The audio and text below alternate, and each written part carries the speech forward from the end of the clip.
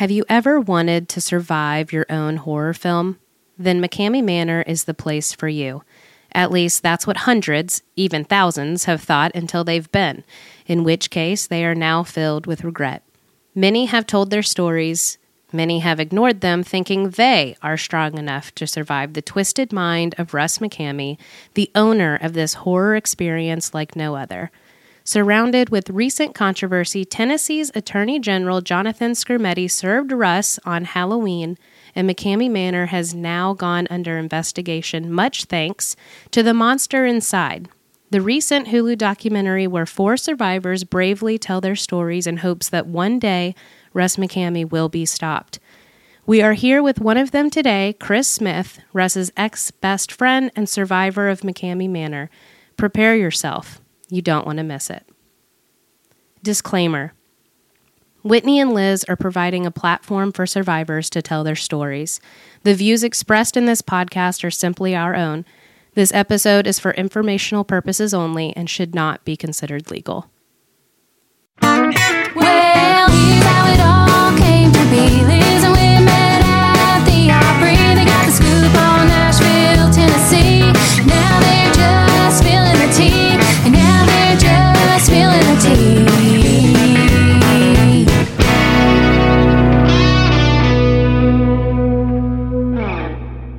Welcome back to another episode of Spillin' the Tea, and boy, is the tea hot this episode, so we are glad you're here. Whitney, how you doing?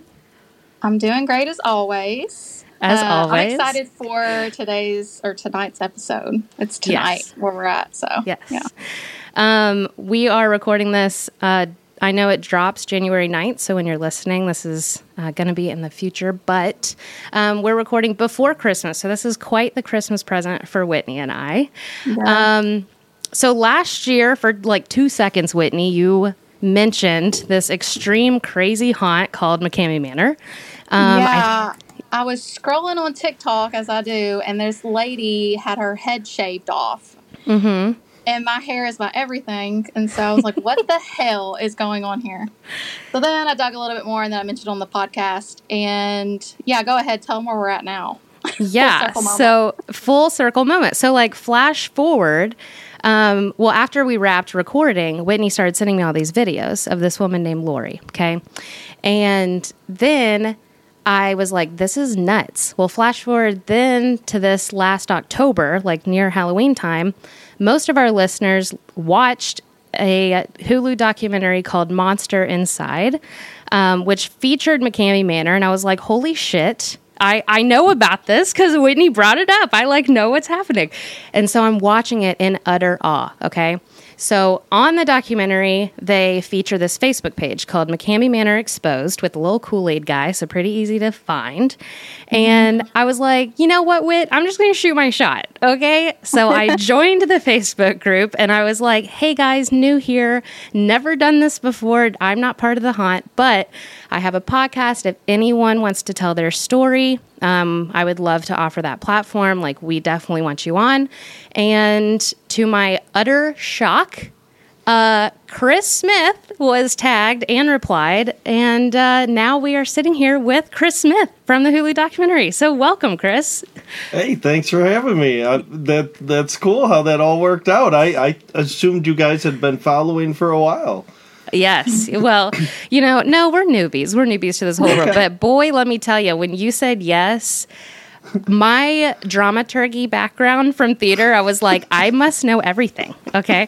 So I deep dived into this world, and I feel like I've been part of it for a hot minute. But there's so much that we don't know. But yeah, when you messaged me on Messenger and we started talking, I texted Whitney and I said, holy fuck. You will never believe what just happened. And so then I told her, and she was like, what? And so we were just so honored. So thank you. Oh, that's so cool. Thank you for having me. Yeah. Okay, so let's dive in. I know that you are the creator, correct, of Horror Road Trip? Yep. And you said you're the co-creator of Haunted Road Trip. So can you go into that? What are those? Yeah, so actually, Horror Road Trip was first, and that got created because of McKamey Manor. Okay. After I departed from there, my first attempt to kind of draw people away from it was to go and review these extreme haunts and regular boo haunts across the country and kind of show other options that were out there and safer, more professional. And so that's what Horror Road Trip is basically showing other people that there's different avenues besides the one that is so easily found online. After that, a few years did that, and I've been to every haunted house that you can think of at this point. Like, I don't get scared anymore, right? Yeah. And I was talking to my best friend Boston, and I was like, I need something. I need something new. I need the adrenaline rush. I need to get scared again. And I said, I don't believe in ghosts, but it would be really cool to stay in, like, the most haunted places in America. And we can do a road trip. And she was 100% in. Before I could even come up with a game plan on where to go, she bought every piece of paranormal equipment you could even God love her. She's my think type about. of gal. And so the first night on our road trip, we stayed at the Lizzie Borden house. Now, No. Gosh. I go into this just assuming, okay, I'm a skeptic, this is a tourist trap, nothing's going to happen at all. I became a believer that night. Oh my God. There was so much activity. Now, remember, going into this, I knew nothing. We had all this expensive equipment. We didn't know how to use any of it. Luckily, there was a tour going that night, even though we had the place rented between, like, I want to say it was like 10 and midnight, the public could still come and do a ghost hunt. And so the tour guide was this amazing dude. He saw the stuff that we had, and he was like, I'll teach you how to use this right. So we let everybody that was in the group with us try out this equipment, and we all got like a tutorial on how to use all this stuff. Wow. That's And crazy. at the time, I don't know if you two are familiar with this. Have you heard of the Estes method? No. It's okay, so this is like the new real big trend in paranormal investigation. And basically, one person sits in a room, they have headphones on, and they're listening to a spirit box. Now, they're noise-canceling headphones. They're instructed, whatever words they hear, to just shout them out as loud as they can. Everybody else sits in a different room of the house and asks questions. And when you get answers that coincide with what you're asking within a second, it's insane. Dude, I cannot. I could never. So we were sitting there, and we're in the living room where Andrew Borden was murdered. And we were asking if we were talking to him, and the answers were like, get out, this is my home, I want you to leave. They were very stern, and that made sense for that time frame, that he was like the king of his castle, he didn't want all these people in his house. And then we got some random answers where it was like village and trees. They just kept saying village and trees over and over and over again. And none of us, we were guessing. We're like, yeah, maybe back then it would be considered a village. Maybe there were a lot more trees. Didn't make sense to us till the next day when we were packing up to go. We were looking at the autopsy photos. And where he was murdered, above him was a giant picture frame that said the Village Elms. I just got chills. Holy crap. Yeah. So, got hooked on that. Yeah. After that, it was a wild ride. We were streaming live on YouTube. We hit 3 other locations that got some big views and got hit up by somebody randomly on Messenger. And they're like, hey, they're filming a special thing at this location. It's about an hour from where you're at. I can get you into it if you want to go. And we said, sure, God. what is it? And they said, it's a surprise. Just take the address. Don't look it up. Please, we want you to be surprised when you get there. We got there, and it was the Conjuring house. Okay, listen. Stop. I went to that Stop. movie. I went to the movie and I left 15 minutes into the movie. Oh, no. You and I are like not in Kansas anymore with this conversation. I love it though. Oh my God, I'm loving this. Insane stuff there. I've been back a couple of times since. Every time you go, it's a different experience. I will say that is one of the locations that I think I have never heard somebody go to and not get some sort of an experience. Oh my goodness. You are so ballsy, Kris. Yeah. I'm dead serious. Are you not scared? Maybe this is such a stupid question, but are you not scared to like getting possessed or like having something take over you or something?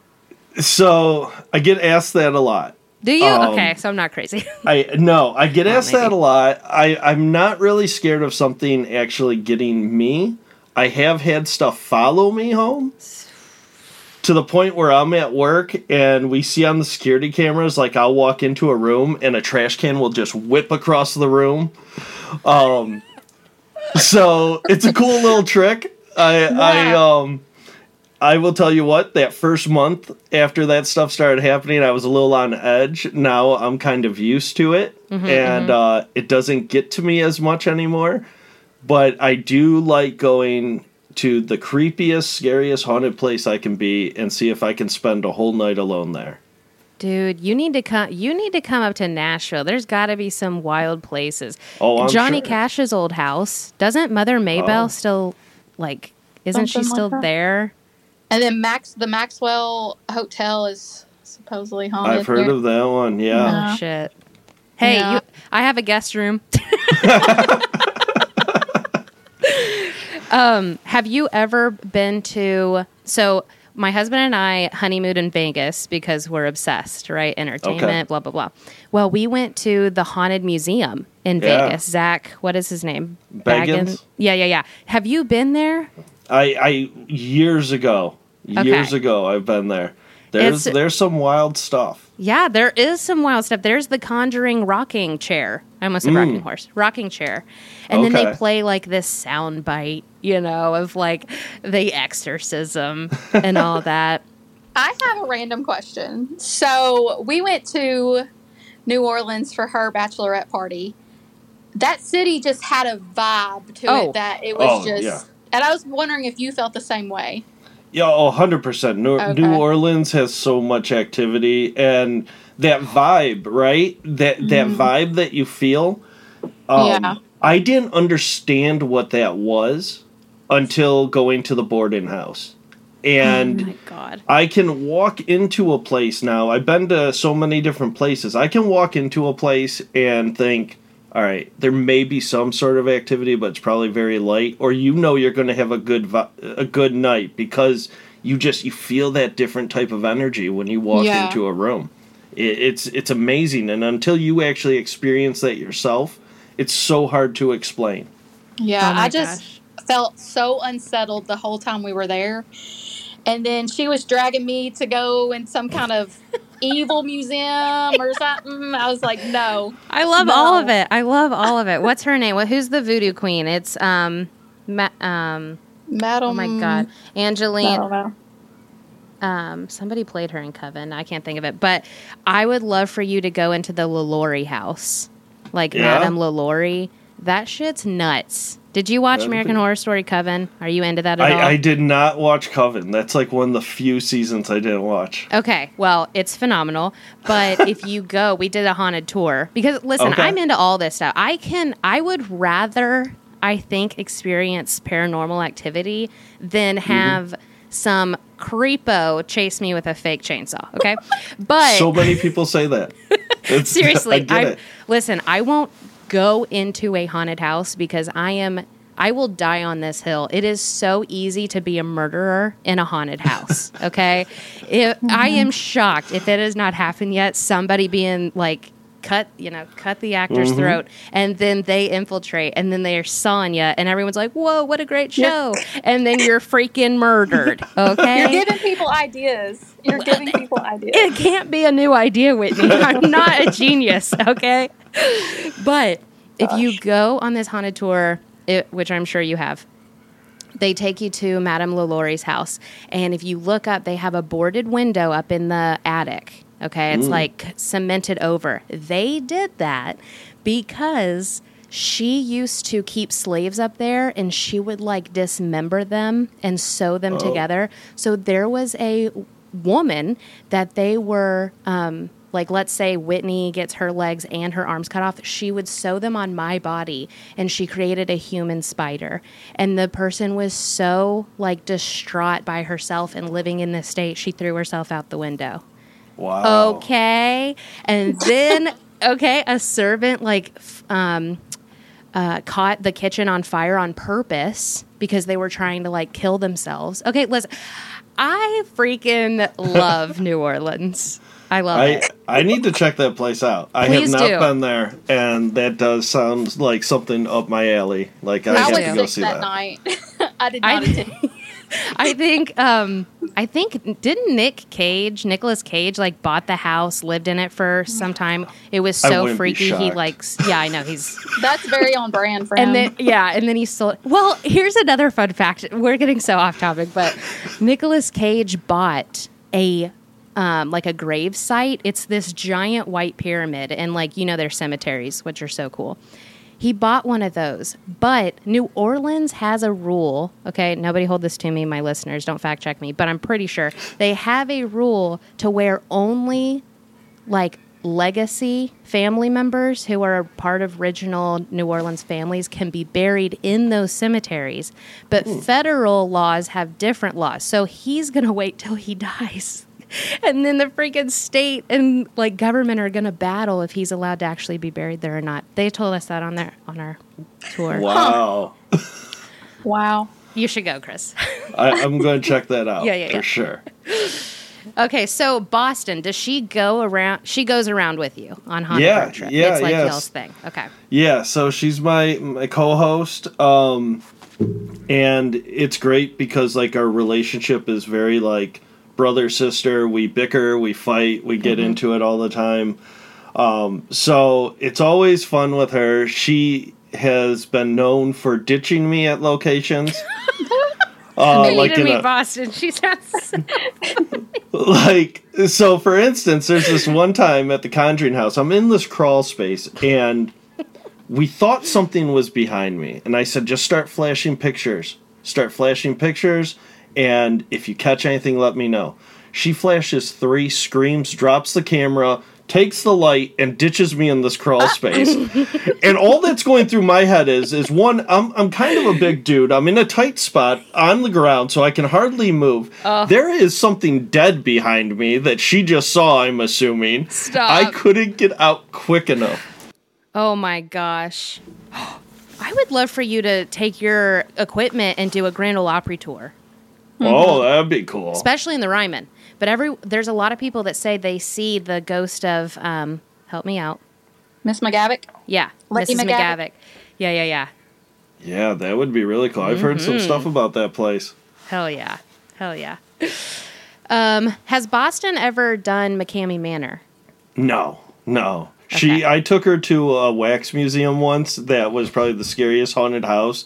You can find that on YouTube somewhere, her reaction. It's just her screaming insanely Okay. throughout the thing. I feel like she mentions that a lot on your series that you're doing, Yeah. Rise and Fall of McKamey Manor. And you talk about being a brother-sister. It's so funny to watch y'all on there because you're like, stop spoiling things, though. Right. You're literally killing me, dog. Oh, my God. It's so funny. Okay, so you said you've done like every haunt. So how many, if you ballpark it, how many haunts have you done? Are we talking extreme or just in general? Let's do extreme. Just extreme, I want to say it's in the ballpark around 13 different ones. Gosh. And there's not many. I think currently there's only about 3 or 4 that are going still. Oh, wow. Why is that? So, there's a lot that goes into them. A lot of the times they'll pop up for 1 year, a new creator trying to do something, and maybe they didn't make enough money because there really isn't a whole lot of money to be made in it to put in the time and effort to do another one, or maybe they just had that one story they wanted to tell. Because, see, a lot of people think of an extreme haunt, they think of McKamey Manor, right, where it's just torture and going through. These extreme haunts are like really being in a horror movie. There's a beginning, a middle, and an end to a story that you go through. Sometimes that story is directly related to you. Sometimes you're seeing it through somebody else's eyes almost, or you're a fly on the wall going through it with them. Wow. That's really neat. Okay. Yeah. Okay, so that's the difference between what an extreme haunt is and a haunted house. Mm-hmm. Yes, yeah. So a haunted house is more of just a maze. You go through a maze, a winding maze, and people jump out and scare you. Extreme haunt is more of like an open world. Like, you'll be in a mansion and you'll have free roam of this mansion, or an asylum, and you go to all different rooms. There's no linear path that you're going through. God, I would never go to an asylum. That's nuts to me. Okay, and there was one on the Hulu documentary. I believe Brandon went through it, but Melissa definitely did, right? What one is that? Have you done That's that one? Miasma. Okay. So that one, it takes place in Chicago. It switches the location all the time depending on the storyline. And it is so sought after to get into. Now, I have not been able to go to that one. I have yet to ever be able to snag a ticket. Literally, tickets go on sale, and it's minutes before they're sold out. Whoa. Oh, wow. Okay. So, extremely limited, but it's because of the amount in time and effort that they put in for each individual to go through. So. Okay.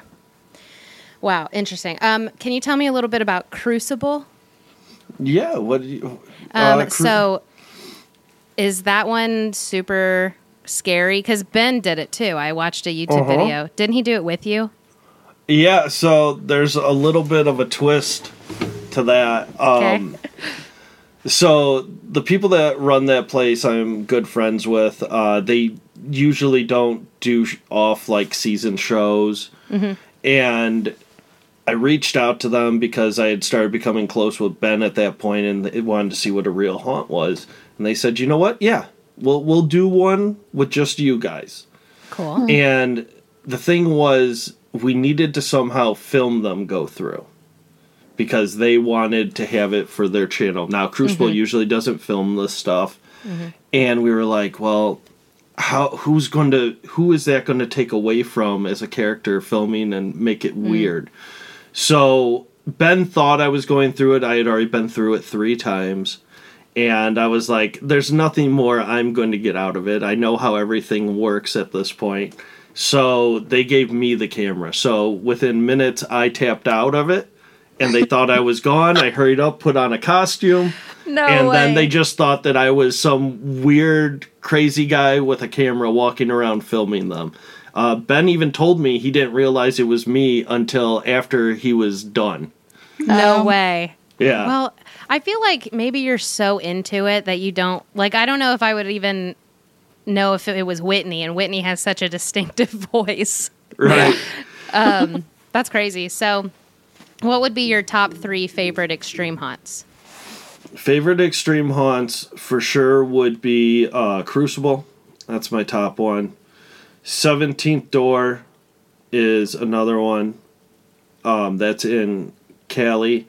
And then the other ones are closed now. Like I would want to say Blackout would be one. The Basement was also good. Another one that's gone. There is one in London, though, called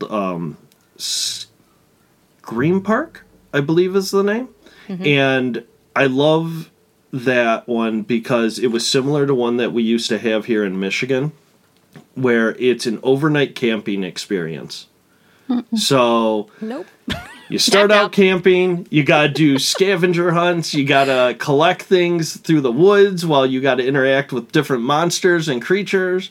That one I really like. Wow. Neat. I was actually going to ask you if they're only in the States, but sounds like no. There's there's like one in each country. Awesome. Wow. This is a whole new world. I know. I'm like, wow.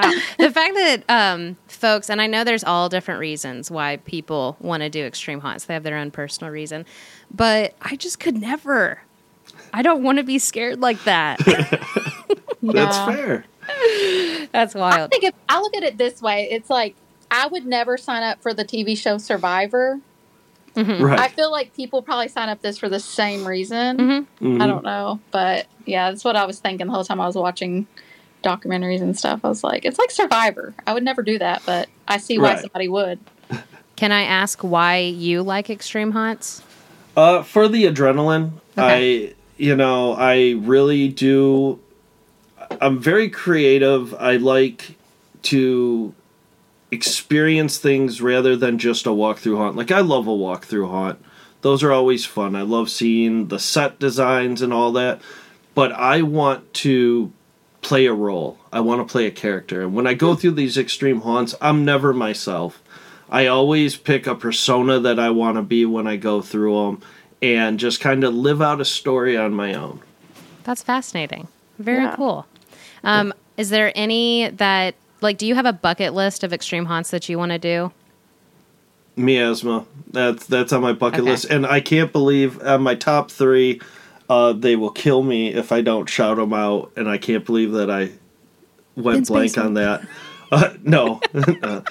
The Fear Experiment in Chicago Okay. does absolutely amazing shows. This past Halloween, I did their public show, and they gave you, like, the character you were going to be by just a name tag and one sentence of dialogue, and Oh, you wow. could run with it. And it was such a cool, like, Halloween tale that you went through. Listen, that's some improv theater right there. Yeah. You know? It love it. was Dig it. it was fantastic. They do great work out there. Okay, I have to ask because I'm very curious whether this is real or he's being funny. Is Ben's basement real? Like, did he really create an extreme haunt, or is he trying to be funny? Or can you not disclose? So he just recently had that event, right? When I Yeah, went yeah, yeah. through, it, there was stuff. There was more stuff that the manor had, right? Okay. And there was a thing that he didn't even catch until later, because Russ claims to have this Cheshire cat that you got to get into its mouth and slide down. And we were all leaving Ben's basement, and I looked up, and I saw there was a stained glass window. It was just a real small stained glass window, but it was the Cheshire cat. And I was like, Ben, Stop. you even have a Cheshire cat. You got animals.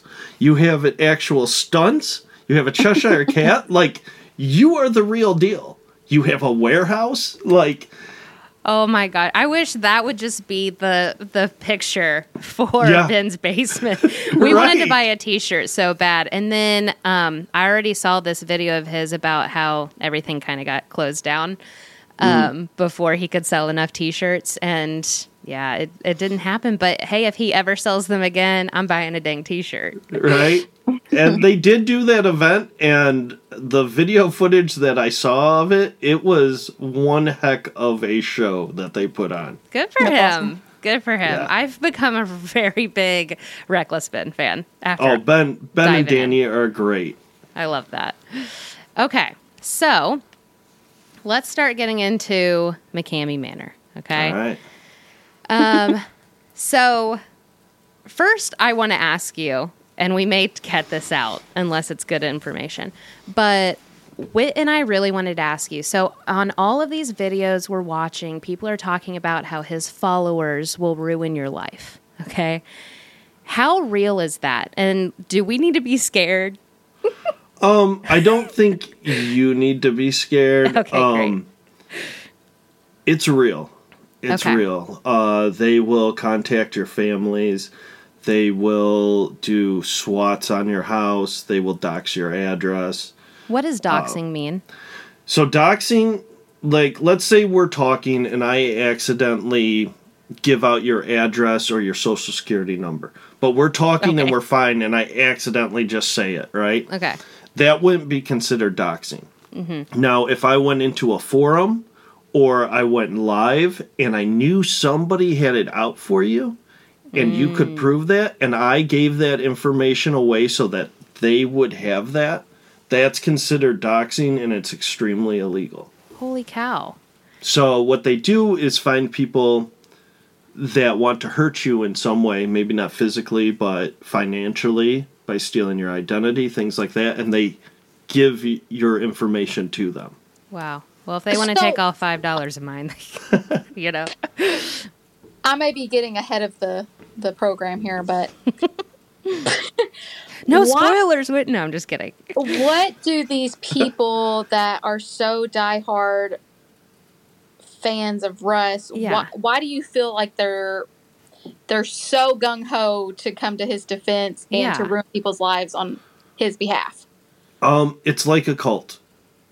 It's very much like one, because as hard as it's to think like there's so many of them, he is messaging them privately as they are his close and only friend. So these people build up this sense of, he's only telling me this. I need to be there for him. Mm-hmm. There's no way these rumors that I'm hearing are true. I need to stick up for him. And he doesn't allow you to go into these, I call them anti-MM groups. They call them hate groups, right?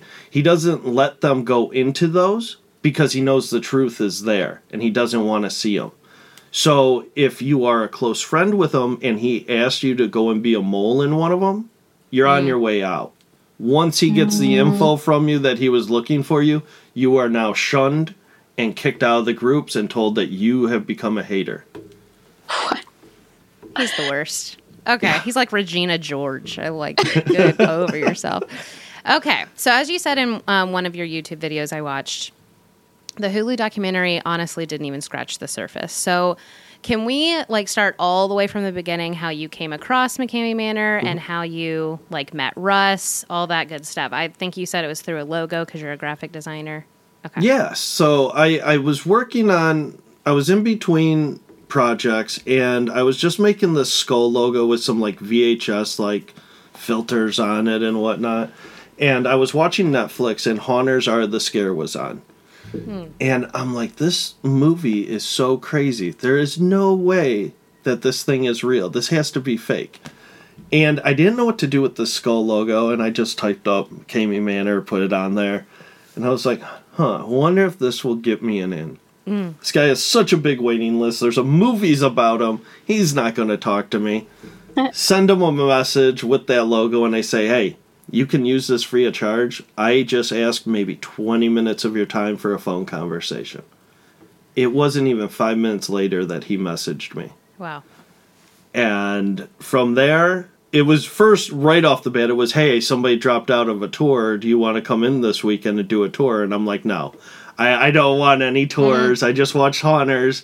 I just want to know, is this stuff real or fake? And he was like, well, you know, use your noggin. Do you think it's real? And I was like, I think you'd be in jail if it was real. And he was like, yeah, it's all smoke and mirrors. From there, he found out I knew how to do video editing. Started sending me pre-edited clips, but he wanted like effects, like transitions and that put on them. So I was doing that for him, and it got to the point where I was comfortable enough with them, and I felt the stuff was fake. Now, I hadn't watched anything from San Diego besides what was in Haunters. I hadn't done my research. That's my bad on that. Started to build up a friendship with them and became a mod for them, and eventually ended up signing up for a tour. Dang, okay. If he was giving you clips, clearly they weren't bad enough to raise red flags yet. No, right? They were nothing more than what you see on the Facebook Lives, but he would cut them. So, like, if you watch the full thing, you're like, okay, the person got sprayed in the face with the hose for a second, whatever, right? It wasn't anything that you didn't see there, but he would cut it to just a second to the point. He would cut it to where it was like a scream, and it looked more terrifying than what was going on at that time. So it'd be stuff like that. Okay. And around what time was this? Because going through your footage and watching this rise and fall, which we'll get into in a minute, it started getting a little whack around 2011, right? Started getting a little bit more aggressive. Yeah, it becomes a little more aggressive. I still keep that in the boo haunt stage or the home haunt stage. The kids were still acting there, but we were starting to finally see them physically touch you aggressively, move you around. they start, I want to say around 2013, our last video we did when we see the person in the cooler and they're slamming. Well, that's something that happens in Sears training. It's a way of breaking up teams and a way of ruining companionship, partnership, you know. It's how you turn people against each other, and that's one of the methods. So he started implicating that stuff in there, and he still to this day mentions that he uses forms of Sears training in The Haunt. Now, he's never gone to it. He's never been a part of it. It's what he reads online. So I don't want people to think that he's like this special, you know, And secret trained. agent guy, He's specially clearly not trained trained. guy. No. Yeah. Oh my gosh. Okay. That's annoying. I'm a military kid, so that's annoying Okay. that he says he just looks that up. Okay. He was just Okay. a recruiter, wasn't he? That was his main job, and I think he collected dirt in Japan for a little while. Dirt? What for? I guess For samples of studies. something? Okay. Yeah. Okay, so that's how you met him. You've said in interviews and in the documentary that you felt like you and Russ kind of were best friends. So do you really feel like you knew him, or do you feel bamboozled by that relationship? I feel that I saw all three sides of Russ, which I describe a lot. I think I finally did get to know the real him, and I kind of wish I hadn't. Because that real him and the one that I thought was my friend are two totally different people. Wow. I find it extremely scary. I feel like Russ's biggest tactic is using your brain against you. Our brains are our biggest weapon, and he weaponizes them against you. And that in itself is very freaky to me, right? That someone can make you kind of turn on yourself in a way. Yeah. So I find that really interesting. And so when did it really hit you that Russ was kind of a villain, so to speak? Not till I was leaving. The signs were there. Like, once I was out, I saw it, like, looking back, like, why did you do this? Why, you know, because it would start as little favors, right? It was always like, hey, I need you to do this favor for me. I need you to do this. But you started seeing the controlling throughout that you were just blinded to until you stepped away from everything. You know, like, I would get threats from him that he would commit suicide if I didn't harass his ex-girlfriends by telling them how horrible of people they are, that he left them, and that I wish nothing good happens to him. And he would tell me that if I didn't do that, he would kill himself. Wow. That's And awful. it was things, it was a lot of that. A lot of phone calls when screening people. If he didn't like their response, he would make me, like, almost be mean to them. Like, let them start to come there and then want to cancel their tour when they're on their way. Damn. So, just so that it wasted their time and kind of got, like, one off for them, you know? That's shitty. Yeah. I just wonder why these women are even attracted to him and stay with him. Get it. There is no... Are he and... he was with a woman named Holly, right? Are they still together? No. Holly actually had left him already when I had met him. Oh. They were still kind of talking, like, through the internet and on the phone, but she was no longer living there with him at that point. Good for her. Since then, he's had, I want to say, 2 big girlfriends, like, where they lasted a while and they were at the manor a lot. But as I've been diving into things, I'm starting to find out that there's, like, many girls in between. I can't get one Honeys. boyfriend. That's what I say all the time. I'm like, I struggle to find a date, And I got this guy who lives in the woods and tortures women, and he has them knocking down the door. Listen, ladies, I'm going to need you to not. Okay? I'm going to need you to stay away. There's toxic, and then there's that. So let's stay away from that. The standards are in hell. The standards are in hell. My God. Okay. Yeah, it kills me. And honestly, a lot of them are pretty good looking, too. And I'm like, babes, what are you thinking, dog? Okay. Yeah. Let's see. So, okay. You have started this series on YouTube called Rise and Fall of McKamey Manor. You are going all the way back to the early footage, all of the haunts that he put out, right? Edited. Mm-hmm. Okay. And I just watched the second episode with Brendan. He was one of the 2011 child actors from The Haunt. That was... I felt so bad. I felt like Boston. Like, I was pissed when I started hearing y'all talk about certain things, which, if you want to know what I'm talking about, go check it out. Kris Smith's YouTube channel, Rise and Fall of McKamey Manor.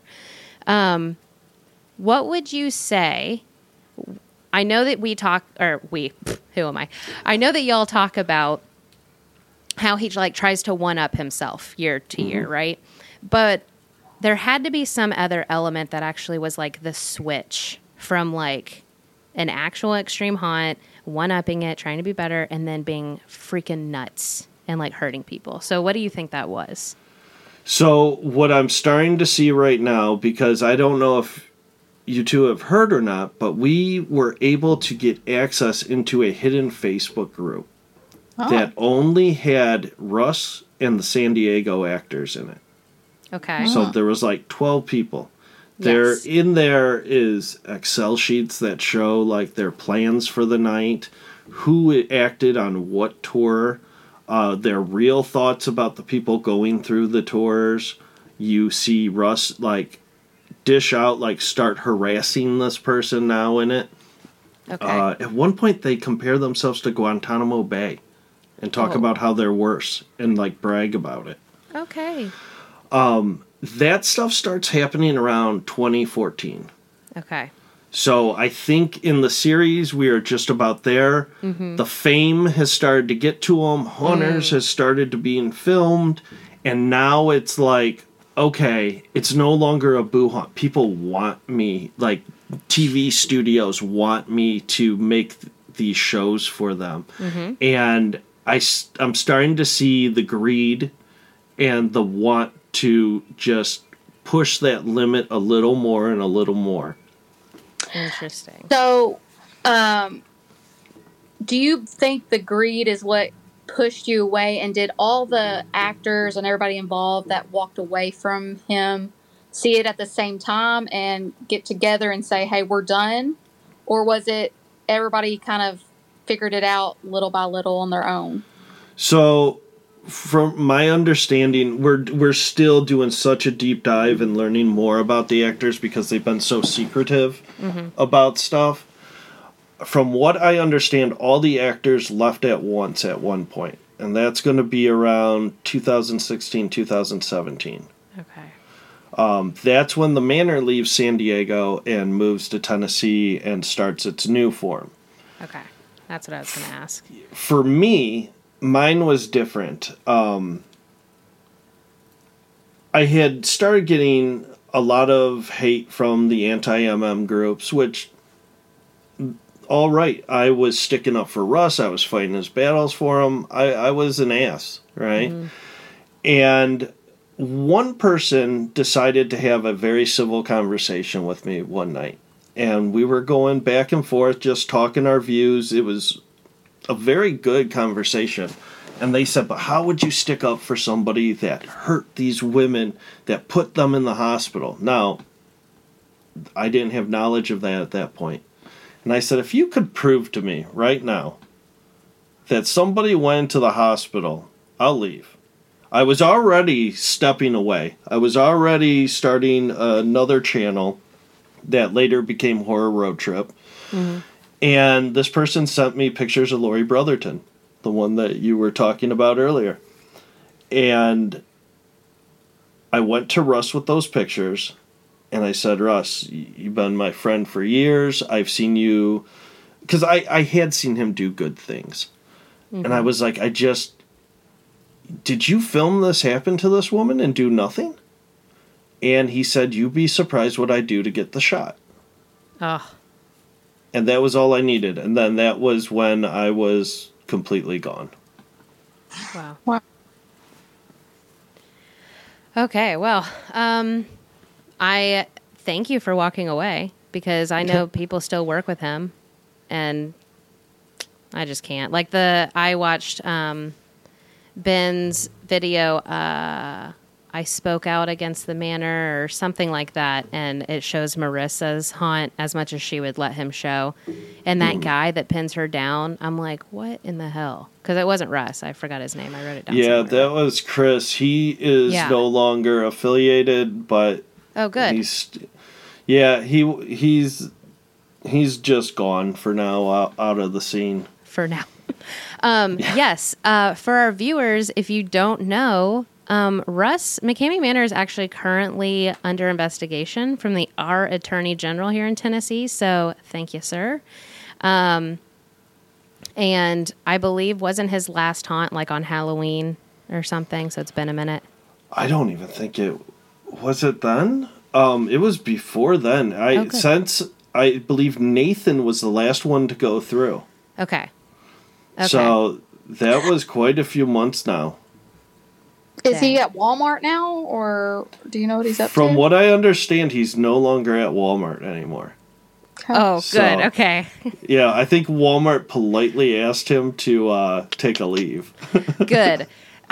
So obviously there's no 20 grand. Let's get to it. There's no 20 grand. The dude works at Walmart. So he has a pension. He sold a house in Cali. He does have some money. Here's the thing. It's impossible to win that money. Right? Because he makes it impossible, or it's literally impossible? It's literally impossible. Even if you could survive the waterboarding, it's impossible to do the tasks that he gives you. So let me give you an example of this, right? Rat race is probably the most common one. Okay. He tells you that you got to go on your back, go through these rat cages, and at some point you're going to come up to an area where there's going to be a plexiglass container with a key hanging from it. And you got to grab that key, but once you grab that key, thousands of rats are going to fall on you, and that starts the clock to get into the manor. Oh. Then you have to survive the 8 to 10 hours, and you'll win the 20 grand if you just don't quit in that time. Now, your time hasn't started till you got up to that key. Well, guess what? That key doesn't exist. There is no key. There is no key to ever get into. You're just going around in a square over and over again while he waterboards you until you can't do it anymore and you quit. All of his stunts are set up like that. There's always this big challenge that you're about to go and do, but you can never start that challenge because that door to get into it just has a brick wall behind it. Damn. There's no way of getting in. And what is the manor? His house? The manor is just the overall experience. The overall experience. Okay. So I'm going to explain this like I'm explaining it to my mom, because when she hears this, she's going to be like, what the hell is McKamey Manor? Okay. So, Mom, what happens is you meet Russ in a park, right, Kris? Mm-hmm. Okay. You meet Russ in a park. You have to sign a 40 to 45 page waiver. Yeah, it's a 40-page waiver. 40-page waiver. This waiver states so many things. I would love to know what else it states, but what I know is he can waterboard you. He can shave your head. He can pull your teeth out. He can pull off your fingernails. Does it state that he can drag you from behind a car? I don't remember if it actually says that or not. It probably does. It probably does now. Okay. I know that it states that you will die. Like, yes. Somebody pointed that out to me today in a Facebook. It literally says, it does. You will die. Yes. Cool. Thanks, Russ. Let me sign that. Crazy to me. So, yeah, you do all this. You sign it. It takes forever. Doesn't he make you read it out loud? It takes forever. It takes hours. Yeah, okay. Because I think when I was watching Rhett's footage, he said it took like 5 hours to read this thing. Or no, I'm sorry. It was The Dark Tourist, season 1, episode 8, back in the USA. That's on Netflix. Because when Rhett went through, I don't believe the 40-page waiver was there yet. It was still quite a few pages, but it wasn't to the one that we know today. Okay. And it was fake. He signed a fake name. Right. Okay. Right. I just want to say I worked in the industry and my main job was making contracts for like concerts. Mm-hmm. It was never 40 pages. And it was like some big names. That's crazy. Yeah. I would hurt myself if I had to read a 40-page contract and edit it. Dude, that's so nuts. Like, who wrote this thing for him? Did he write it? It originally started with Carol Ray in the original, but it was nowhere near 40 pages at that time. That was in San Diego. And then I think if you actually sit down and read it, you see when like he just got these like little thoughts when he was probably on his work break and just typed up like, oh, hey, you could roll down a hill 200 feet. And then it doesn't, the wording is horrible. There's so many grammatical errors throughout the entire thing. Oh God, I'd have a field day. It's so hard to read. It is so hard to read. Does it state that you have to eat your own throw up? Yeah. Cool. Okay. Yeah. Then once you sign that magical document saying he's allowed to do whatever he wants to you, then he, from some of the photos I've seen, he duct tapes your eyes, puts a bag over, and makes you listen to this god-awful soundtrack. Mm-hmm. And what is the soundtrack? The soundtrack is, you hear Welcome to McKamey Manor, and then it's just like all like real instrumental like horror music. Like does nothing anyone laugh that during you would. This? It's so, he has it so loud it hurts your ears. Okay. And he has a walkie-talkie duct tape to the side of it, so he talks to you through the walkie, so you can hear the walkie through the music. And God bless you. Yeah, Top it's tier bad. audio. This is so equipment. like Jeff is going to be like, what the?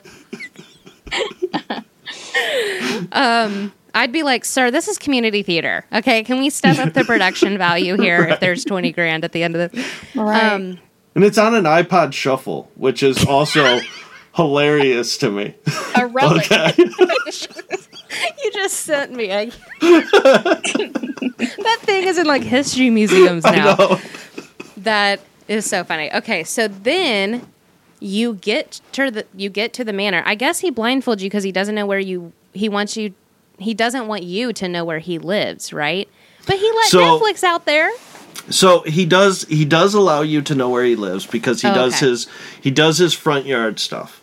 So before you get to that, while you're reading the contract, you're usually in his front yard doing exercises. This boy puts you in gym first. He makes you do cardio before he buries you. All day till the sun goes down. Jesus. That is torture. He says that it's to make sure you're going to be physically safe when you go through the haunt, even though you're just purely exhausted. That's his goal, is to get you to quit there and never even get to the haunt. Well, I can tell you if he made me do burpees, I'd be like, I'm out. Oh, yeah. Keep the burpees dog food. all day long. Burpees all day long. Wow. Okay. And then he does the stuff you said with the duct tape on the headphones, and he puts you in the back of his truck, and he drives around for a while. You're assuming that you're driving to the manor. Oh, well, God. You pull back up at his house, and he gets you out. You can hear the damn dogs barking. So, you know you're back at his house. His girlfriend's like, dinner's ready. Yeah. Oh, that was quick. And you're like, damn, Ethel, get inside. I'm doing a freaking haunt. Oh, my God, I'm dead. Okay. Oh, by the way, you said, what did you say? Don't you have to be, like, checked by a doctor before you go do this thing? Yeah, so he requires a physical to be done on you. Now, how many people just maybe falsify a physical? I'm sure a lot. I've seen a few show up and be like, hey, I didn't go and get one. Is that cool? And then he'll be like, yeah, we'll break the rule just for you. But, okay. Make sure he really on camera. Does. He really does play into your ego and your brain. And like, Yeah. I mean, reading a freaking 40-page waiver for 5 hours, talking about all the shit he can do to you, that's got to psych anybody out. So he's already starting there, right? It's just to psych you out. Then the soundtrack, then the cardio, then God bless you for putting up with all those 3 things. I don't even know what else you did yet. Okay, so then you start the haunt after cardio, correct? Yeah. So my first tour when I went, I didn't get through the contract. I had enough. It was cold. It was raining. I was done. He had a dog that was sick. I felt bad the dog was sick, and I was like, take the dog to the vet. I just don't want to be doing this anymore. Mm-hmm. So that was my first tour. I stopped there.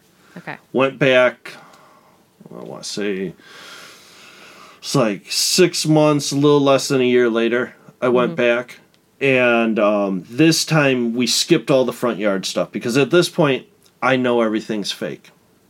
Right? So the average person may not know everything's fake, but this time I went to right where the manor was. We were going to shoot promotional stuff because he had just gotten some new stunts built. Okay. At this point, if you're just somebody going through, there is no plan on what you're going to do first. It's whatever Russ wants to do. Okay. It's all about Russ. And there's all different things you can go do. All different things. It is important to note that you don't have to pay admission to go into the haunt. And I learned this from Brendan on your YouTube, was that because wasn't there a California law stating that if you like charged admission, there were restrictions of what you could do? Yes, and I believe it's the same for Tennessee too. Okay. So he operates on donations. However, and I want to stress this because there is an interview that we will be showing at some point where he says it's a donation, but if you don't donate, then you just don't get in. That's so interesting. He gets people to still pay money, and on the packet you get, even though it says it's just a donation of a bag of dog food, it also asks for $60. Okay, I was going to ask where the dog food came into play. Okay. Yeah. So it started with doing shelters. I believe that was Carol's idea in San Diego that she wanted to give to Greyhound shelters. Mm-hmm. And that did happen then.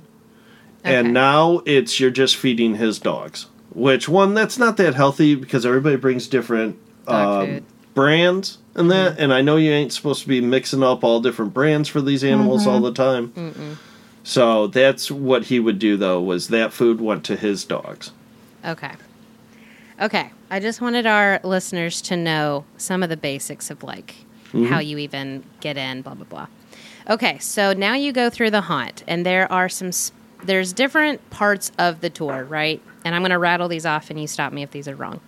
Manor-horn, Spectrum, the Morgue, Oblivion, Rat Race, which I feel like you just explained, and Alice, which I feel like is where the Cheshire Cat comes in. Yeah.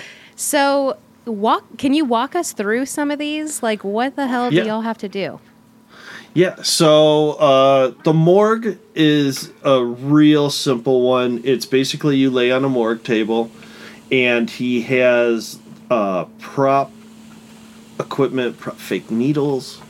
If you saw Ben's thing when he was getting the needles in them, they're retractable needles. He has a scalpel that if you look on the live videos, you see the blood coming out like way ahead of where the blade's even touching you. Okay. So he's not really cutting you. He has some chainsaws that are made out of styrofoam or plastic, things like that. That's all the morgue is just sitting there while he does this stuff to you. Most people can get through that. That's nothing big. He'll threaten to pull out a tooth. That's all a rumor. A tooth has never been pulled out. Oh. There was one person who had a fake tooth that pulled it out for a video, and that's where that all came from. Wow. Thank you. You heard it here first. Okay. And then let's go to Manor-horn. Yeah, what's Manor-horn? Manor-horn is like a giant tree fort. It's in his backyard, and there is a zip line attached to it. I know there's a lot of speculation. Does Russ really have a zip line? He does have a zip line. It's not 2 miles long, but it's a zip line, okay? Kris, you're the best. Okay. So You go up about 30 feet in the air. How you get to this is by being dragged behind the truck. And you have a harness on for when you're being dragged behind the truck. You think the harness is for the truck. It has nothing to do with the truck. The harness is on you so that when you get up and you're outside the manor horn, you're blindfolded, you don't know where you are, you're told you've been led up a mountain. He's clipping the zip line onto your back, onto the harness as you're walking. You walk up, you get on a platform, you're laying on your stomach, and he tells you at this point, I think he takes the headphones off of you, I believe is what he does, so he can actually talk to you. He tells you to sit on there, and when he gives you the signal, you have to trust that he lined you up perfectly with another platform about 6 feet below you, and that you are hanging over a cliff, and you have to just jump. Now, you've already had a long day. Your mind's messing with you. You're blindfolded. You don't know where you are. You've been pulled by a truck. You've walked up quite a bit of stairs to get 30 feet up. You are now really in a mindset where you think you may be over that cliff. So what he does even more is the headphones are off of you. As he's walking down the stairs, he's talking to you, which gives the appearance that you're being lifted up even higher and out. Okay. So he's yelling at you from the bottom of it, and you think that you have just been lifted up even farther, and you have to jump. And he tells you to jump.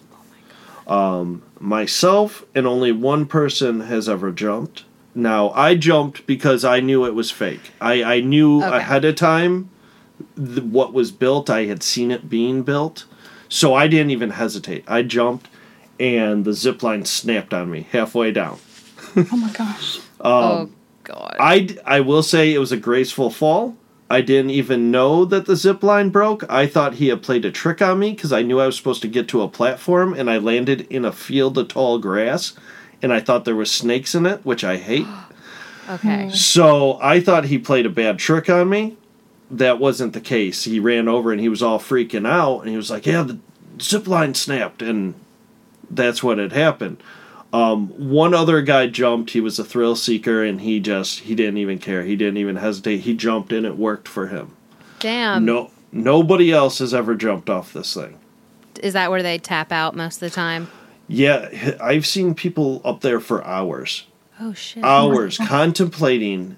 He'll just leave them there? Yeah, and he'll tell you after a while, hey, screw the 20,000 and making it all the way. I'll give you just 10,000 if you jump. Oh, that's even worse. What if they jump? They don't get the money. No, he'll find out some way of talking them out of getting that money. But nobody's ever taken them up on that deal because they don't know if they're actually going to die or not. Oh my gosh. That's so sad. How far was the fall for you? Like, how high is it really?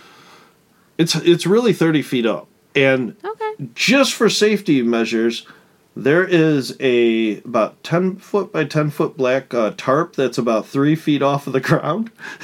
So if you fall off of that and don't get impaled by the spikes holding it up, you may be safe. Oh, God. Okay. So if you survive that... If you survive that, then possibility that you can go to is Alice. Okay. And what he tells you is you're going to go down a rabbit hole. And at the bottom of this rabbit hole is a plate that is pressure sensitive. And when you lay on this, it knows how much you weigh. It will reveal a trapdoor, and you are going to roll into Wonderland, which is this underground facility that he has built. And you have an hour to get through all the obstacles and confront Alice. Now, your time starts once you lay on that plate at the bottom of the rabbit hole. What the rabbit hole is a vertical ball pit. You crawl in upside down, so you're head first, diving through the balls, trying to get to the bottom. You're blindfolded. Sometimes you're in a straitjacket. Once you're in and you're upside down, he puts a metal grate on top of it to pressurize it. and lock you into place. So it's like you're frozen in cement. No matter what you do, physically, it's impossible to move. And he turns a hose on. So all the water starts to run down, and you're upside down. All the water is now soaking into your mask, and there is nothing you can physically do until you have a panic attack, and he feels that you are done to pull you out. Holy cow. That's, oh, God. Yeah. Okay. So that's the farthest people go, usually? Yeah. Yeah, that will get you, because the only way out is quitting. And you didn't make it to the bottom because you physically can't. And even if you did, there's nothing down there. Oh, my gosh. So the clock can't start, right? He's the worst. Spectrum and Oblivion are kind of one and the same. Oblivion is these trenches that he had his ex-girlfriend Holly dig for him. Mm. They're impressive. They're giant trenches. I mean, this girl has some muscles, and you could tell where she got them because she was digging for a while. Dang. So you're in these trenches, which who knows what's in there? It's out in the middle of Tennessee. Like, there could be snakes in there, poisonous snakes in there, right? You don't know. Sometimes it has water in it, sometimes it doesn't. You're crawling around blindfolded. It's just a square with like a little... It's like 4 squares together, so you can go all different ways and be in there for hours. Mm-hmm. Eventually, you find your way to a like sewage tunnel that you got to crawl up. That is where Spectrum starts. You crawl up the sewage tunnel. Usually, Russ greets you at the top of that tunnel with a hose. They spraying on you, and he does a Christmas Story Santa to the boot face, you know, where Santa pushes his kid down the slide. Ho, ho. Yeah. So he does that to you pretty much right when you get to the top of the tunnel, and you slide all the way back down and have to try to do it again. You get back up, and you're in there, and he has these 3 blocks on the ground, right? Okay. And you have to pick up one of the blocks and find a key that's under them. But every time you pick up the wrong one, you're going to get hit with an onslaught of paintballs. I knew this was coming, and I thought ahead when I went through, and I bought a bunch of BMX padding, and I sewed it into my onesie. Genius. So I'm in there, and he was getting so frustrated with me. I'm picking up the wrong brick, and he's just unloading, and they're just bouncing off me. Like, I'm not even fazed by it because it's just hitting all my padding. And he was getting so ticked off. He finally was just like, just pick up the key and open it. You're no fun. So I get the key, and in the center is like a sewer cover, right? And you use the key, you unlock it, and you can pull the cap off the sewer, and it's a well. It's a 10-foot well with numbers spray painted all around it. And at the bottom of that well is a trapdoor with a lock on it, and it's a combination lock. He says, all those numbers around that well, there is a pattern, and that equals the answer to unlock that combination at the bottom, which will open up to Spectrum.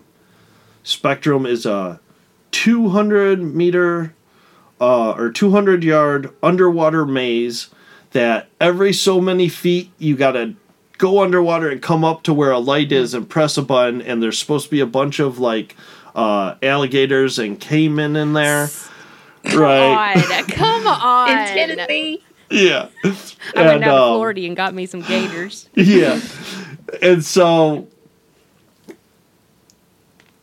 you get lowered in by a wench and lowers you down into there, and he takes it back up. And now you're in there, and you're looking around trying to figure out the combination, and he turns on a hose. And it starts to fill up with water. Now, it's so dirty. Within seconds, you can no longer see that combination lock. There is no answer to the combination lock. But even if there was, it would be physically impossible to try to get that open. Mm-hmm.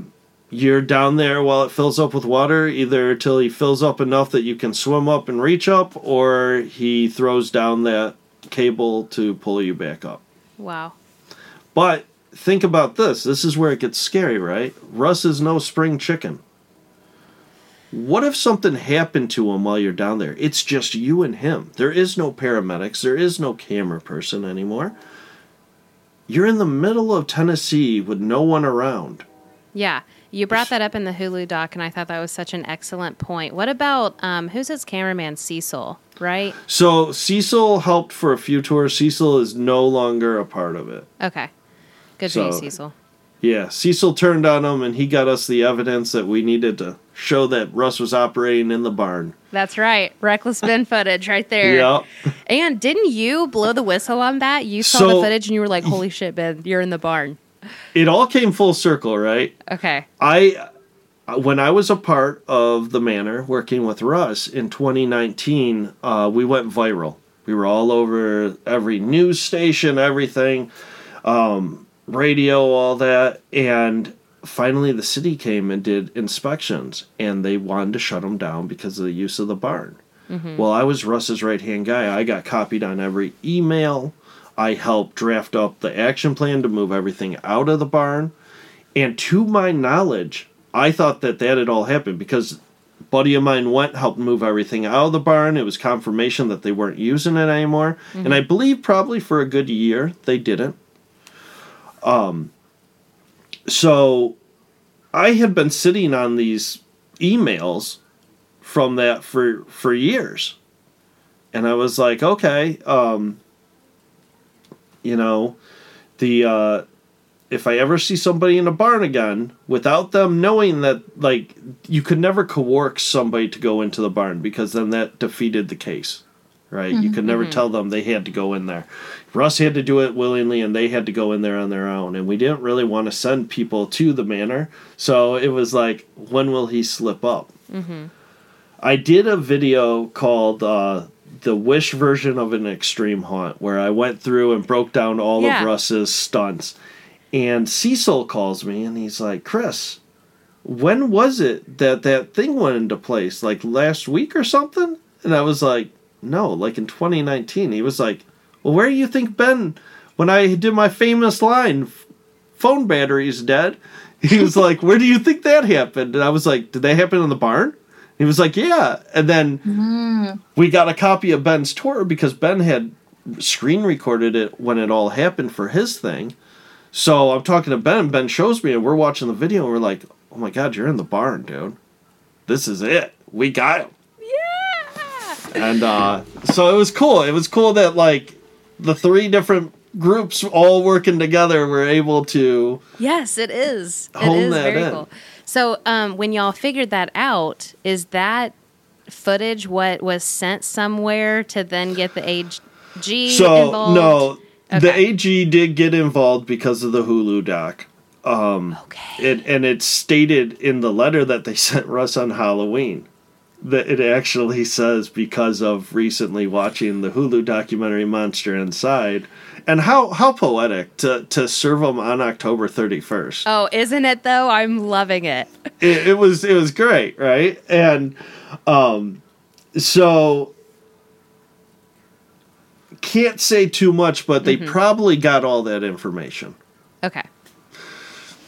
Okay, so speaking of the Hulu doc, the demise, he thinks he's so famous and that it's his demise, right? I love it. Yeah. What was it like getting a call from Hulu? Like, how did all this happen for you? It was crazy. The original call for the concept of it happened only a few months after I walked away. Okay. Wow. So, we're talking 2019. I believe was when the original call happened. Damn, and then they talked about it. They filmed like interviews, like a real mock-up of what they were planning to do with it. And then it went like silent. And we all thought, oh, it's done. Nothing's going to happen. And then I want to say, let's see, we're in 2023. We filmed the majority of it in the beginning of this year. Oh. And a little bit of the end of last year. I know we took a break because of the holidays, but it was like the tail end of last year. So this all happened really quick. And it was really cool to get a phone call from Hulu. Now, nobody that worked on the movie made a dime. Like, we did this all voluntary. There's a lot of rumors out there that we got all this Hulu money. No, I actually paid for my own travel.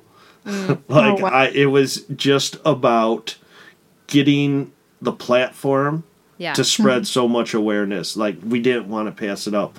We would have paid whatever to be able to have that opportunity. Yeah, I bet you're so glad you did, especially now. Now that we know that that's, you know. So did you know Brandon, Melissa, Gabby before the Hulu doc? Or? So I knew of Gabby, never spoke to her before the movie. Now, we still don't talk like every day, but I've talked to her since because of that. Melissa was the first person I ever tried to talk out of going to McKamey Manor. Oh my gosh!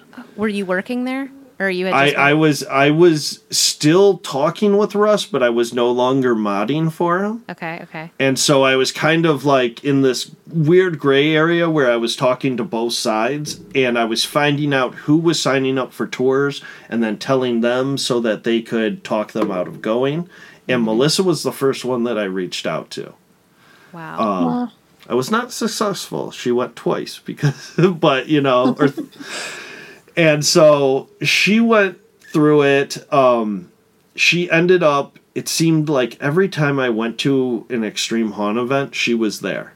Wow. So me and Melissa have met quite a few times throughout the years and become great friends. Cool. Well, I truly appreciated her vulnerability and Gabby's. And it does make me wonder if, you know, she talks about how she kind of blacked out and then she woke up. She's not quite sure what happened. And it does make you wonder if, because she's not the only woman that happened to. Like, a lot of women have just woken up, right? So, and there's something that the movie doesn't show, right? When that happened, she didn't really think a whole lot about the blackout or whatever. She thought she fell asleep. And she went and did those exit interviews that Russ holds as such a trophy. It wasn't until a couple days later that Russ sent her a text message saying, she asked him something. She first asked him, like, I haven't seen any of the footage yet. I hope I didn't break the camera. It was some stupid joke like that. And he said, you didn't break the camera. However, I wish I would have gotten the footage that I really wanted when that camera wasn't rolling. Yeah. And she says that in the Hulu doc. Oh, does she? Okay. Yeah, she does. But that was like days after she had gone. So she had left, you know, and thought it was good. She was supporting it. She had a great time. And that's all that aftermath that we saw. Where Russ is like, look at her. She's so supportive of the manor, then why would she do this video?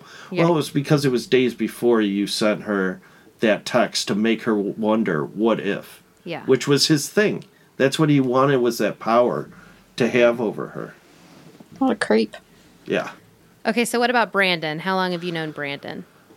Me and Brandon have crossed paths throughout the years, but we never really talked, and it wasn't until actually filming the movie that we grew a tight bond.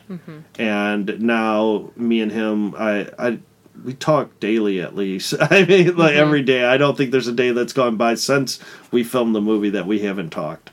I love that. He reminds me so much of my brother-in-law, actually. When I was watching him, Oh, I was really? like, wow. Yeah. It was pretty crazy. And so I must know, how did you meet Reckless Ben and Danny? So, I didn't know that they were filming a series. Okay. And I was just trying to get a hold of people and talk them out of going. I didn't know who Reckless Ben was. I hadn't watched his stuff or anything. And so I called him up like, dude, he had already gone through and Danny was next to go. And I was like, whoever your buddy is, like, don't let him go, dude. You know what this is. And he did a phone call with me, and the phone call felt staged. Like, I was like, this guy's acting. There's something up with him. And then I started researching who he was, and I was like, oh man, he's going to expose the manor. Yeah. Okay, I'm on board with this. Yeah. And it just, through casual conversation, turned into this friendship where it was just like we were always talking about what we could do, what we can work on, and just a collaborative effort, get you info when we can, make sure to show this, point you in this direction, and then once the movie came out, he was like, you guys got to come out to LA and hang out. And that's when we flew out there and met him. Dude, I love that. I love all his stuff. He's so funny. Yeah. But y'all are all super smart the way y'all are. Yeah.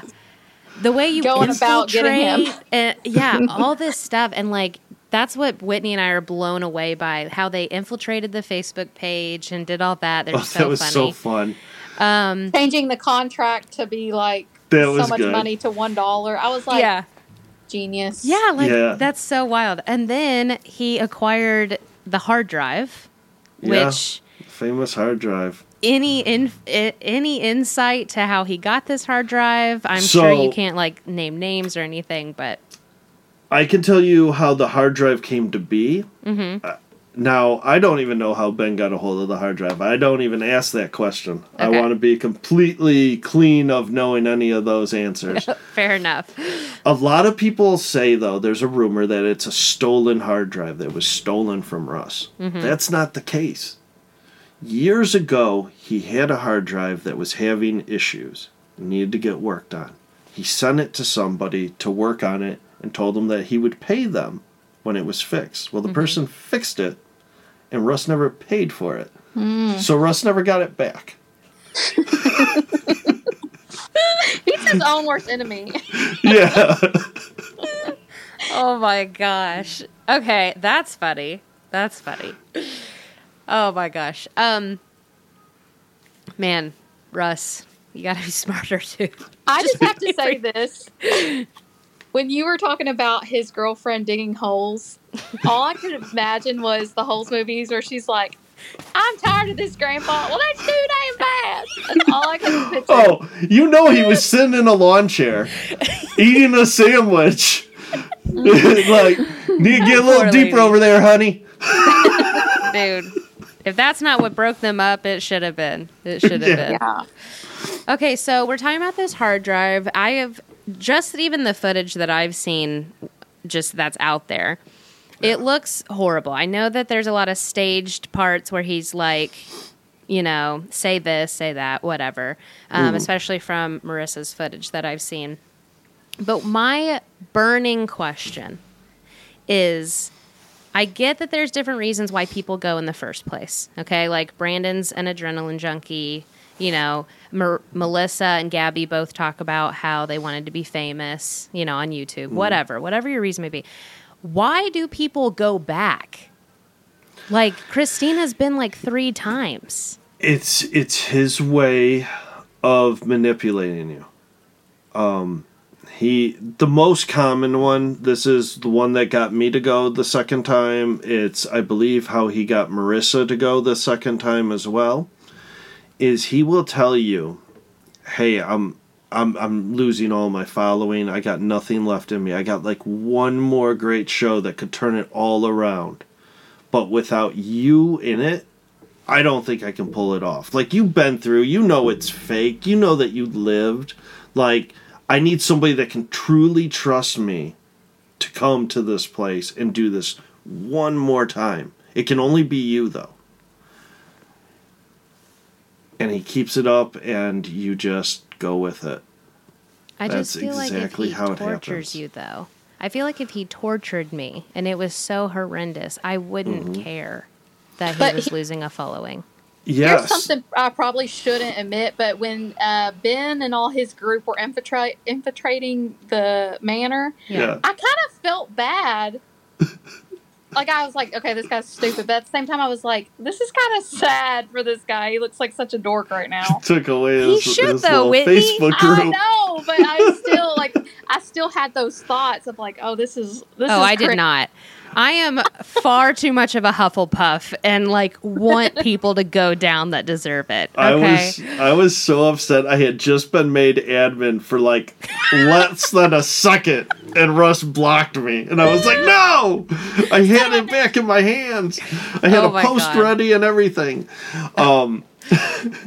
But your question, why, if he did that stuff to you? Yeah. After you go through, he convinces you that he did nothing to you. You never got anywhere. You never even lasted a minute. You never even started the clock. Nothing really happened to you. You were fine. It's his way of doing it. Now, he knows what people it's going to work on again. He can't just do it to anyone, right? Because, yes, you're going to get some of those people that are like, no, what you still did was not okay. But if he got that sliver of hope with you, that maybe you were like, yeah, I guess maybe I did overreact, then maybe he can pull you back in. He's like the most toxic girlfriend. You know what I mean? I'm like, dang, he gaslights the crap out of people. Oh, yes. Holy cow. Okay, so going back to your haunt, you have done it how many times? 3. Yeah, McKamey Manor? Yeah. I did twice. Oh, twice. Twice. Is it true that you had a heart attack during one? No. Okay. No, I don't know where that you had a heart attack. You almost died. I did. I'm like, damn, Kris. I have read that I had a heart attack. I read I was hospitalized for a month. Yeah. I read that I've been in a coma. I read that there was a kissing scene between me and Melissa on Monster Inside. None of these are true. I watched Monster Inside. There's no kissing scene. I know. There's a video links for this scene, and it just goes to some guy talking, like giving his take on the movie. But it says, the Kris Smith and Melissa Everly kissing scene that you've been waiting for. Oh, my gosh. And then people get rickrolled by something talking about the movie. Yeah. Wow. Okay, well, thank you for setting the record straight. Yeah. But I did watch your footage of being buried alive, and you're like, okay, but literally I tap the hell out, and he just keeps going. And for you, did you get pissed? Like, how do these men like you, like, not fight him? It was, at this point with me, I mean, we've been friends for a couple years now. Mm-hmm. And we had talked all night, because the majority of it was staged. You know, I knew I was doing Manorhorn. I knew I was doing Spectrum and Oblivion. I knew what those were. Mm-hmm. I thought that we were done for the night, and he was like, wait, we got to do this new public transportation. I'm going to pull you in this cart instead of by just hanging on the back of the truck. And I was like, okay. And so I got into the trough, and that's how he got me in there. Okay. And you see me keep quitting. Like, throughout the whole time, I'm telling him no. And leading up to that, he would joke around like, we're going to bury you alive tonight. We're going to bury you alive tonight. Because he knew personally that was not something I wanted to do. Mm-hmm. When it happened, I was very, very upset in the moment. And I thought, going through my head, this is like your best friend. Like, are you just mad now? Are you going to be mad later? Like, I knew Russ was the kind of guy that if I would have flipped out on him, I was out. Mm-hmm. And I didn't know if I wanted that at that moment. And so I needed time to myself to think and process if that was really, truly how I felt. And that was the big turning point for me. That's when I started being open to more conversations with these anti-MM groups. When I started kind of stepping back and seeing, okay, I don't like how he's treating this person. And that is also around the time when he started, like, walking away from me as well. You know, he would ask me to do less things for him, wouldn't talk to me as much, because he knew that we had hit a point, he got out of me what he needed, and he really had no more use for me. Has anyone ever tried to fight him during the haunt? Like, just lost their crap? You know, there's been some people that have flipped out on him verbally. I don't think anybody's actually tried to physically go after him. To me, it kind of reminds me of like people won't fight the Westboro Baptist Church because they know that they'll immediately sue them. Like they try to get people amped up to fight them. I feel like he's the same way as like he wants to get people so upset. I don't know. I feel like it'd be the same way. He would immediately put a lawsuit on you. Yeah. Right. Fair enough. Wow, that's crazy. What's your end goal, obviously, other than to like get the manor shut down? Do you want to see Russ in jail? Do you like... I mean, if Russ went to jail, I think that would be the justice that so many people out there are looking for. Mm-hmm. I think that's a stretch. I don't know if that's possible or not. So my main goal is some sort of legal documentation that prevents him from operating anymore. Mm-hmm. No slap on the wrist, no just, okay, like right now it's great. He's not running. Mm-hmm. That's cool. But once this heat's off of him, he could start it back up again. I need that 100% confirmation that legally he will go to jail if he even thinks of starting it back up again. Yeah. Have you seen the group? I saw like a screenshot of someone. There was like a McKamey Manor Arizona actors. Is he like? Oh yeah. Do you think he's going to Arizona? So we're diving into that right now. When we infiltrated that Facebook group with the actors, there is talks of a property being looked at in Arizona. Now, I looked into, I'm not in the Arizona actors group yet. I've been trying to get into it. I haven't been able to successfully do that yet. That was created in 2016, which was 2 months prior to the group that I did get into ending. Wow. So I know from being in the one that property was being looked at, but it looked like it fell through. I don't think an Arizona show actually took off, but I do question, did they test stuff out and what happened in that location when that was running? If it was running. I don't know for sure yet, but that is one of my main focuses right now. The McKamey Manor road trip group that we just recently started on Facebook, that is what we are diving into and trying to figure out right now. Gotcha. So it's not necessarily like you know that there was something brewing there in the past and you're investigating what exactly happened there, but that's not like to me as an outsider going into this, I was like, oh my gosh, he's moving to Arizona. Yeah. So it's not necessarily that. No, I don't think he's going to Arizona now. I think if he goes to anywhere, he is going to try Alabama. Since he's always claimed to have a hunt there, and he never did. He never had a hunt in Huntsville, Alabama. He had a buddy who had a hunt right by Nashville, and it was in the woods. Every now and then he would take somebody to the woods and have them there. So I guess technically he had 2 locations. Somebody wanted to argue with that with me online. And I was like, you know what? You're right. You're right, sure. He could have drove down the street and let you out. It would have been the exact same thing as that, but okay. Yeah. Some people you just have to like be like, okay, sure, you know. Yeah. I know that in the early days, didn't Russ act himself in the haunts? Like he was one of the chainsaw guys or whatever. Why did he stop doing that? He I think he only did that for one video where he played a character. Russ's thing has always been the camera. He and that's what I didn't know until we started doing the series was he literally went through every tour. Every group that went through, he filmed the whole thing. So they couldn't do multiple groups at once.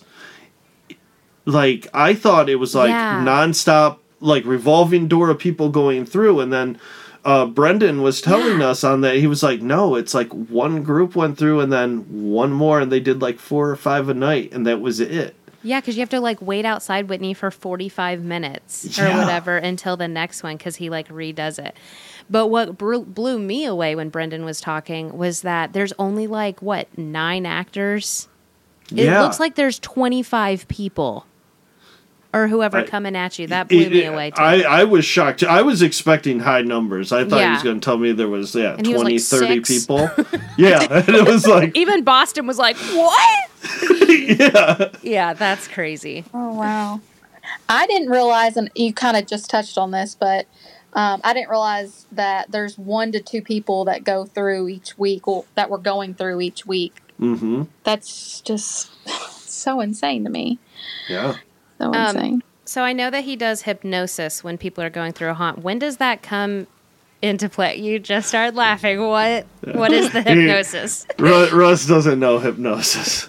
Okay, thank you. I was like, how does this dude know everything? If he put half the effort into hurting people, into like, you wouldn't be working at Walmart.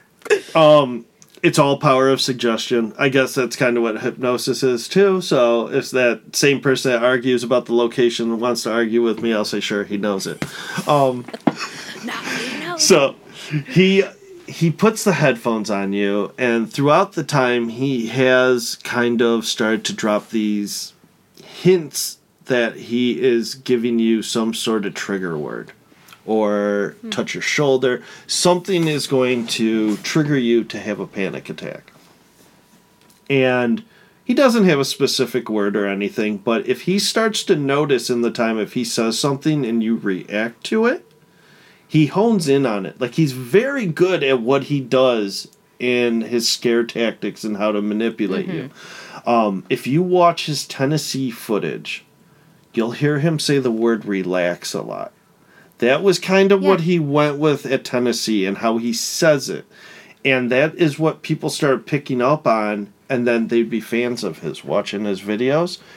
And when they would be there and he would say, just relax, all of a sudden in their head it triggers, oh my God, he knows mind control, and he just said it, I'm going to spiral now, and they have their own panic attack.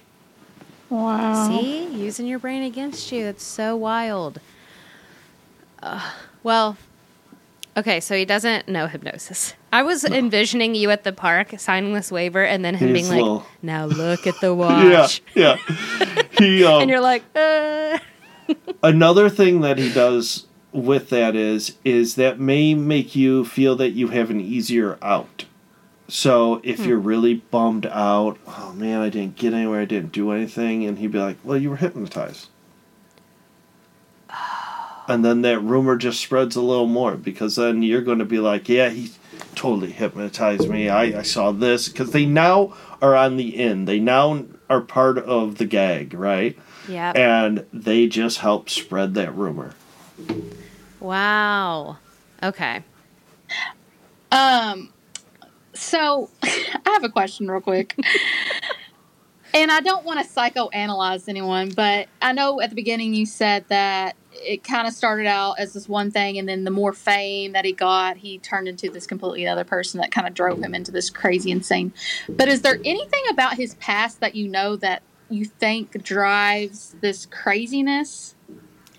Yeah, there definitely is something that happened in his past. I don't know if you want that on your thing or not. It's pretty dark. But yes, there was a traumatic thing that happened to him as a child, which leads into a lot of the theories about what happens at the manor. Can I ask if it was sexual? Yeah. Okay. Yep. I'm picking up what you're dropping down. Yep. Okay, so you had mentioned rats during Rat Race. You mentioned you have a fear of snakes. First of all, if someone's going to ask me what my biggest fear is, I'm going to say money or something, okay? Because they're going to play it against you. Oh my God. I'm going to say, I would say snakes. Snakes don't bother me at all. Now, when he put that freaking tarantula on Gabby, I would have fought. That's nuts to me. But the snakes can't be real. Are the snakes real? No. So in San Diego, there was one snake, maybe two, that were real. It was one of the actors that had it. And if they were there that day, it was there. But the majority of the stuff that you see are all fake animals, besides, like, the spider was one of the actor's pets. Okay. God, who has a spider as a pet? That's a red flag for me. Okay. If you have a spider, we aren't talking. That means you're a little unhinged. Okay, I'm trying to think what other stuff Ben has exposed. He exposed the saw. That's obviously fake. Yeah. And like all different sorts of stuff. And it's just theater, right? And here's the thing. I'm watching, the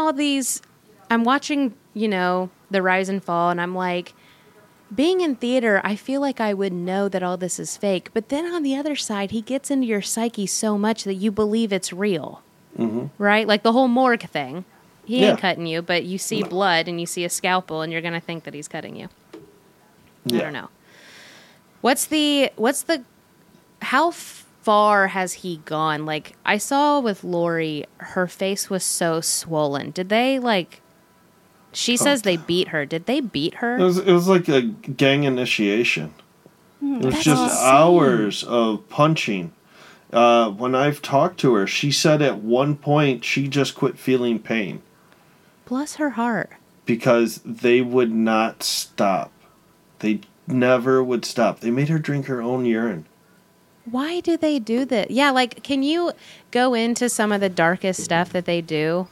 Obviously, drink your urine. They hit women. Drink your urine. I mean, there's numerous accounts of people that have been having head trauma because of being beaten. People with a lapse of memory from what happened. We heard that on one of my interviews with Christina Busters. There's 30 minutes she doesn't remember what happened, but she was soaking wet when she came to. Okay, so I remember her saying that. You know, what happened there. Drinking, watching, eating other people's throw up. Oh, gosh. No. Yeah. If you went, that happened on Buster's tour as well. Her partner threw up and they made her eat the other one's vomit. Dude, how do you do that, though? I don't... Unsanitary. Yeah. That's... another Buster's one. This happened with a lot of them, but Buster's, if you're watching old videos or seeing screenshots of it, it's that famous scene when they're outside in the swamp, and they're all around them. That was literally a sewage outlet. That was stale water, standing water, gray water, whatever you want to call it, that they were laying in and sitting in that whole time. Now you had cuts. You had your eyes, all that stuff. How somebody didn't get some disease from that. Yeah. Or that water cooler. They don't change that water. It looked disgusting. Oh, I've talked to so many people that told me they peed in it. Because they're scared? Yeah. Holy cow. It's disgusting. Oh my God. I mean, when you get to the beating and all that, that's where I'm like, this is too much. It's sick. If you want to go to the creep route, when you quit, you got to give your onesie to him. Right? He keeps your onesie. You look at Ben's video in the barn and some of these other videos I've been posting in the McKamey Manor road trip group. You'll see the onesies plaster the walls of the barns, and he has them on dividers where he makes them like rooms. All of these onesies throughout the years that he's collected, it smells so bad. That's so messed up. I was wondering why he made you being everybody that goes, wear a onesie. And I was like, is it to make them feel inferior? What is the point? Part is that. Some of it was a haunt only around Halloween. People would come dressed up before, and then it started being on times when it wasn't Halloween, so you wore a onesie because then you were still dressing up, and those were easier to get than a Halloween costume. Then got to be the point where it was something that covered you totally, so nothing could snag, things like that. Okay. And then I think a lot of it was the degrading and just the creepiness of an adult wearing a onesie and then you keeping it. There's something there to that that's just very creepy. How did you feel about handing your onesie over? Oh, it was gross. It was so gross. I'd be like, no. And then So my first tour after I quit during the contract and he took the dog to the vet, He insisted. I had like face paint and stuff on, right? Mm-hmm. He insisted that I meet him for dinner when he was done, but please don't wash any of the stuff off because we had to get the shot of me quitting because we didn't have time to do it because he had to get to the vet. And so I kept all this stuff on my face. Got this onesie on. I don't know why the heck I sat around for a few hours, but I did, right? Mm-hmm. So we're out to eat, and at this point, the paint's stained my skin. I've tried to wash it off. I'm just green now. This is my new life. Like, I don't even know how I'm going to explain this. And I'm about to leave, and he was like, oh, hey, you still got that onesie. Kind of need that. And I was like, dude, I'm at a Speedway. We went to a Speedy Cafe to have pizza. And I was like, I'm at a Speedway, like, this is what I'm wearing. He was like, you don't got, like, anything on under that? I was like, well, I do, but it's, like, boxers and, like, a t-shirt and that. Like, I didn't know I was giving you my onesie. And he was like, I need that onesie. Gross. So he followed me back to get the onesie. That's gross. Yeah. It kills me that he wants to get pizza afterwards. Like, he just annihilated everybody, and then he's like, so, pizza? He did that to Lori. Dude, I cannot. After all that happened, he said, so we're going back to the house to have some pizza if you want to join us. And she was like, no. Yeah, I'd be like, right. Dude, I really hope that for people like Lori and whoever else, the Hulu documentary made them feel better about standing up. And I hope that this investigation makes them feel validated in standing up. I know when I sent you her TikTok saying, hey, this is how, all this happened. And she doesn't really do many interviews, but I'm hoping she voices things more because her story is heartbreaking. It is. And she's only been once, right? Yeah. Okay. Yeah, it's crazy. Mm-hmm. Man. Okay, so is there anything that we haven't covered that you want to cover? That you want to talk about? The only thing I would say is check out our new Facebook group, McKamey Manor Road Trip, where you got a lot of info dropping. And I feel like with this actor group, we found a whole nother rabbit hole that we didn't know existed. So a lot of stuff to come out, and hopefully it will fill that time because we got to be quiet because of the investigation on certain things. So as much as we want to expose everything to the public, we can't just yet. This actor group thing will hopefully fill those voids and bring to light some more justice for people. Because not only were, Russ did bad things, but there was people that also were like his fist, There was people that... I think that the people that beat Lori are just as bad as Russ filming it. Oh, 100%. Yeah. I am, I guess the best word I can think of right now is I'm excited to see what 2024 has in store for this whole situation and everything that your all your endeavors. So this was such a cool interview today. Yeah, well, thank you for taking the time and talking to me. I really enjoyed it. Man, thank you so much. Thank you. I can't wait for this to come out January 9th. So, cool. Yeah, can't wait. I'm excited. All right. Thank you so much. Thanks, have a great night. Hey, you too. All right. Yeah. Bye. You too. Stay Have a in good touch. one. Yep. Bye. Bye. Thank y'all for listening to Spillin' the Tea. Whitney Merritt and Liz Ent are co-hosts and co-producers. The show is edited by Jeff Ent. Our theme song is sung by Whitney Merritt. You can follow us on Instagram at @spillinthetea_podcast, Facebook at @spillinthetea, and TikTok at @spillinthetea_nash for all updates and additional podcast materials. We want to hear from you, so be sure to send your comments, leave reviews, give us your ratings, and share us with a friend. And most importantly, y'all come back now, you hear?